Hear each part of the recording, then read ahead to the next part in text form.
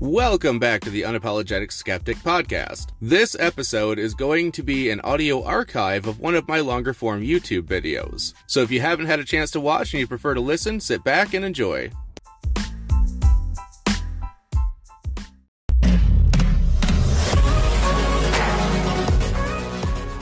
What's going on, everyone, and welcome back to You A Skeptic, the channel where an ex-evangelical examines the supernatural claims of Christians. In this video, we're going to take a look at the claim of a risen Jesus as presented by Dr. William Lane Craig. And with no further introduction needed, let's just hop right into it.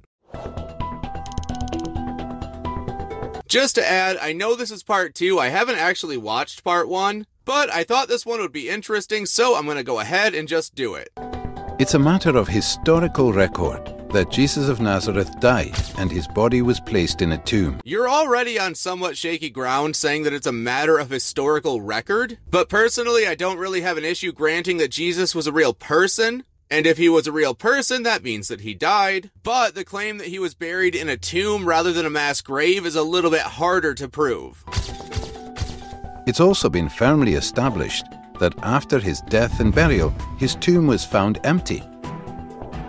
Even if we can prove that he was buried in a tomb, which I don't believe we can, to prove that it was empty and that the cause of that was because he had risen from the dead is basically an impossible task. The only proof that you really have of that is a fallacious "for the Bible told me so" kind of argument. The Bible being the claim, not the evidence. But I'm sure we'll get into more of that as the video continues.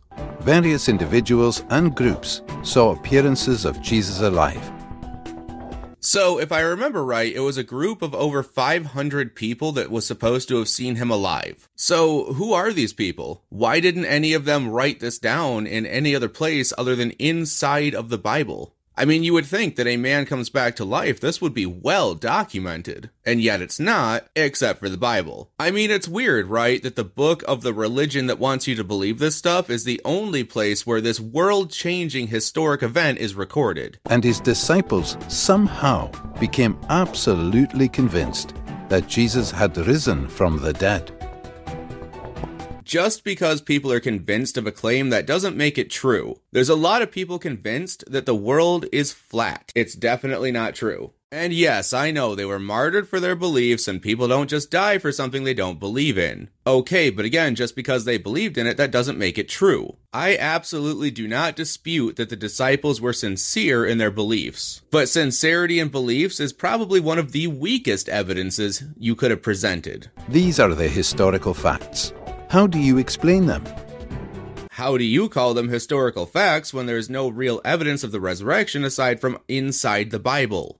Down through history, various naturalistic explanations have been offered to explain away these facts.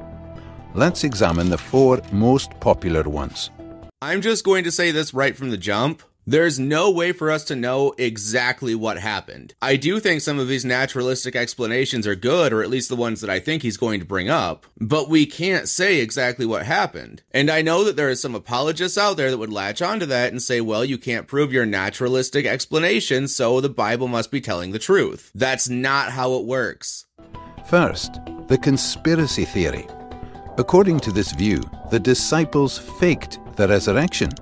They stole Jesus' body from the tomb and then lied about seeing Jesus alive, thereby perpetrating the greatest hoax of all time. I can't say that this is one of my favorite ones, but it is possible. I mean, all of them are possible. They could have lied because they simply didn't want to go back to their lives as fishermen. But again, this isn't one of my favorite ones. However, this theory faces overwhelming objections. It's hopelessly anachronistic.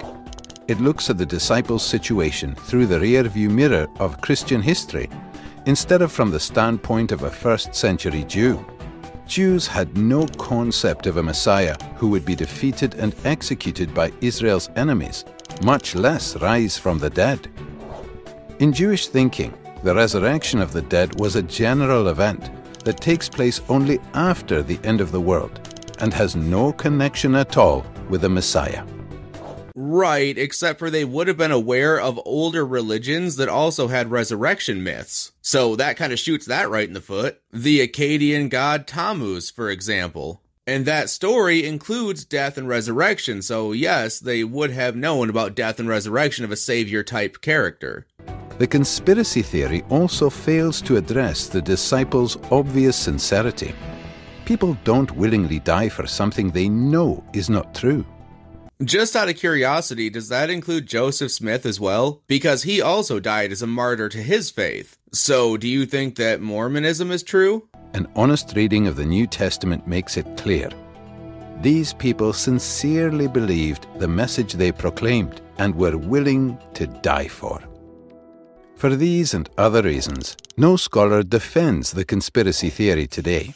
And as you said, a reading of the New Testament tells us this. So this is basically a "for the Bible tells me so" fallacious argument. You're using the claim as the evidence. And again, this isn't my favorite one, but it is possible. You can't rule it out completely. And I would say the same thing about your belief in the resurrection. I'm not going to rule that out completely. I just need you to provide me with irrefutable evidence, and you have not done that yet. A second attempt to explain the facts is the apparent death theory. Jesus didn't really die. He revived in the tomb, somehow escaped, and managed to convince his disciples he was risen from the dead. Now, you're not going to find me spending a lot of time discussing this one because I don't think that this is the most plausible theory. In fact, I think it's the least plausible if we accept the crucifixion. And I add that in there because if we do accept or grant the crucifixion, you're not going to find many people, if any at all, able to survive that. This theory also faces insurmountable obstacles. First, it's medically impossible. The Roman executioners were professionals. They knew what they were doing and made sure their victims were dead before taken down. And again, I don't disagree with that point. I just don't think it's medically possible, especially given the medical knowledge of the day, for him to have survived that if, again, we grant the crucifixion. Moreover, Jesus was tortured so extensively that even if he was taken down alive, he would have died in the sealed tomb. Second, this theory is wildly implausible. Seeing a half-dead man who crawled out of the tomb, desperately in need of bandaging and medical attention, would hardly have convinced the disciples that he was gloriously risen from the dead. As a result, no New Testament historians defend this theory today. I just don't have a lot to add to this one because I don't find it to be plausible myself. A third explanation is the displaced body theory. Now we're going to get into one that I do find to be a little bit more plausible. Perhaps Joseph of Arimathea placed Jesus' body in his tomb temporarily because it was convenient.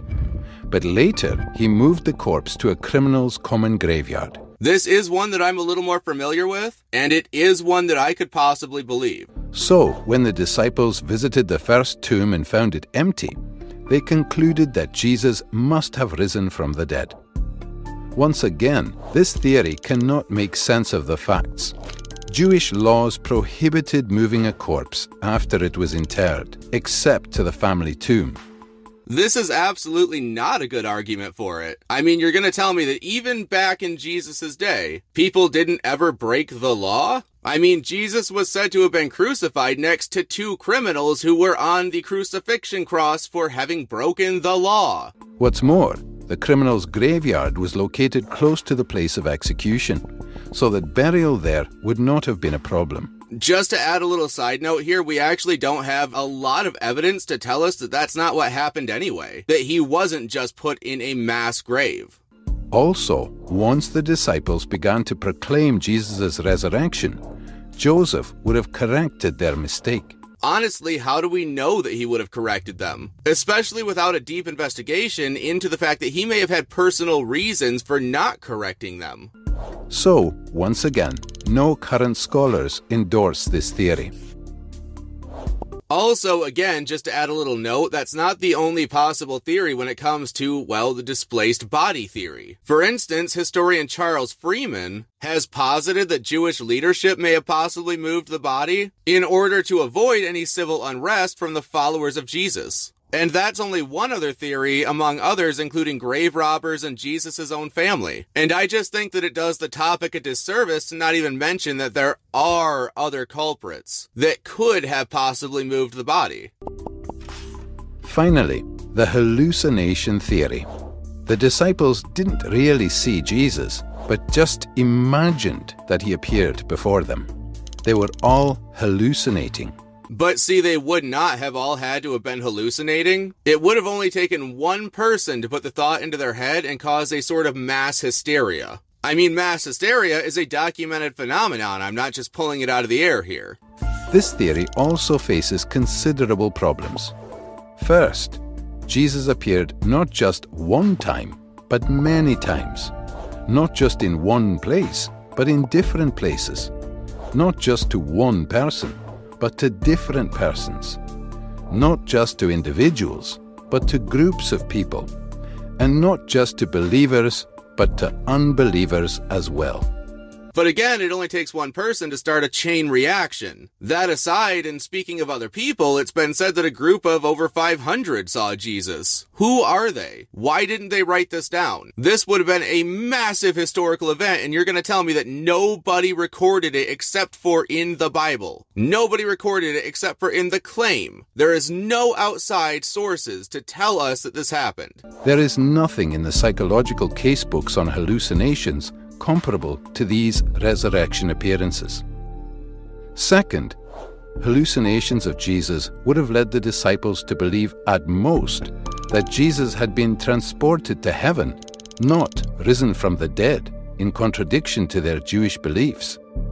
Moreover, in the ancient world, visions of the deceased were not evidence that the person was alive, but evidence that he was dead and had moved on to the afterworld.